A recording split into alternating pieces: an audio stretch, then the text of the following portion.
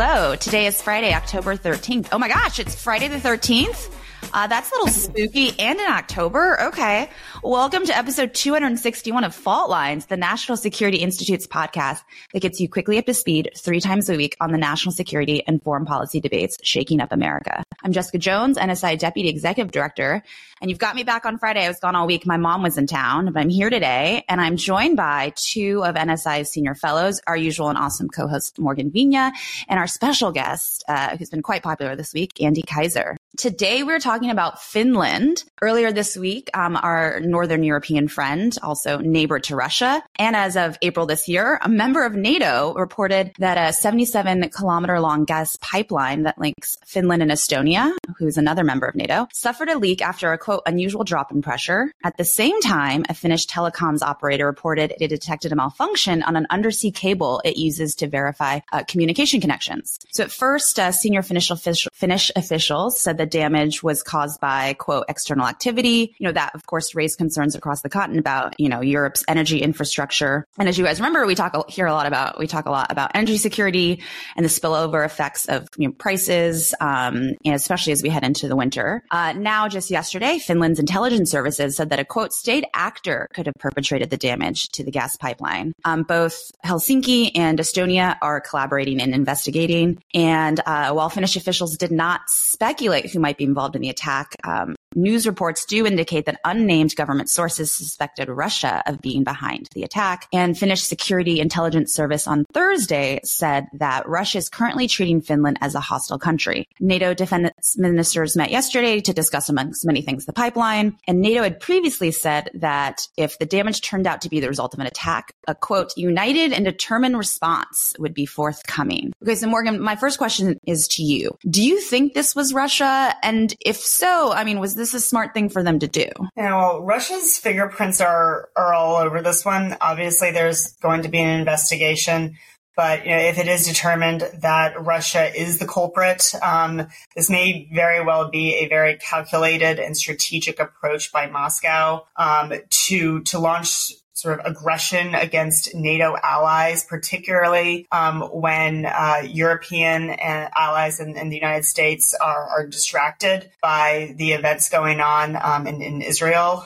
So this could be a very opportunistic Putin just really trying to take advantage of just a lot of world events right now and really trying to sort of level a blow against a new NATO ally. Yeah, Angie, what do you think? And can you tell us a little more about the pipeline? Like, we don't talk that much on the show about Finland and Estonia. Like, how important is this? These underwater cables as well? Yeah, we're certainly aware of their significance for energy, but the undersea cable issue for communications, how important that is to everything from our economic prowess to our military and intelligence communications. So we know that these are important vulnerabilities we have globally. The Russians, of course, are well aware of this, but U.S. intelligence has been monitoring closely these undersea pipelines and cables since the invasion of Ukraine to keep a close eye on those and to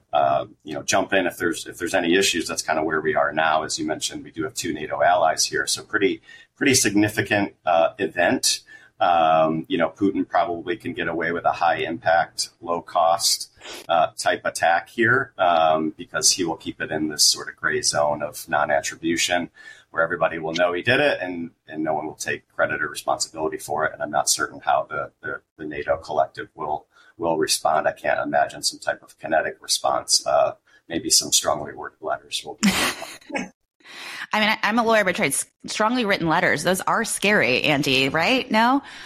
So we know energy can obviously be used against Europe. Russia's tried to do that. We spent a lot of time talking about energy security before, last year's winter. I haven't seen as many articles on that this year. Do we think Europe is better prepared? Are they just hoping for a warmer winter like they had last year? Or do we think there might be some serious concerns as the months progress? Yeah, look, I think Europe has really sort of had to learn some really hard and fast lessons from the initial start in the war on Ukraine and has really sort of built up various energy contingencies.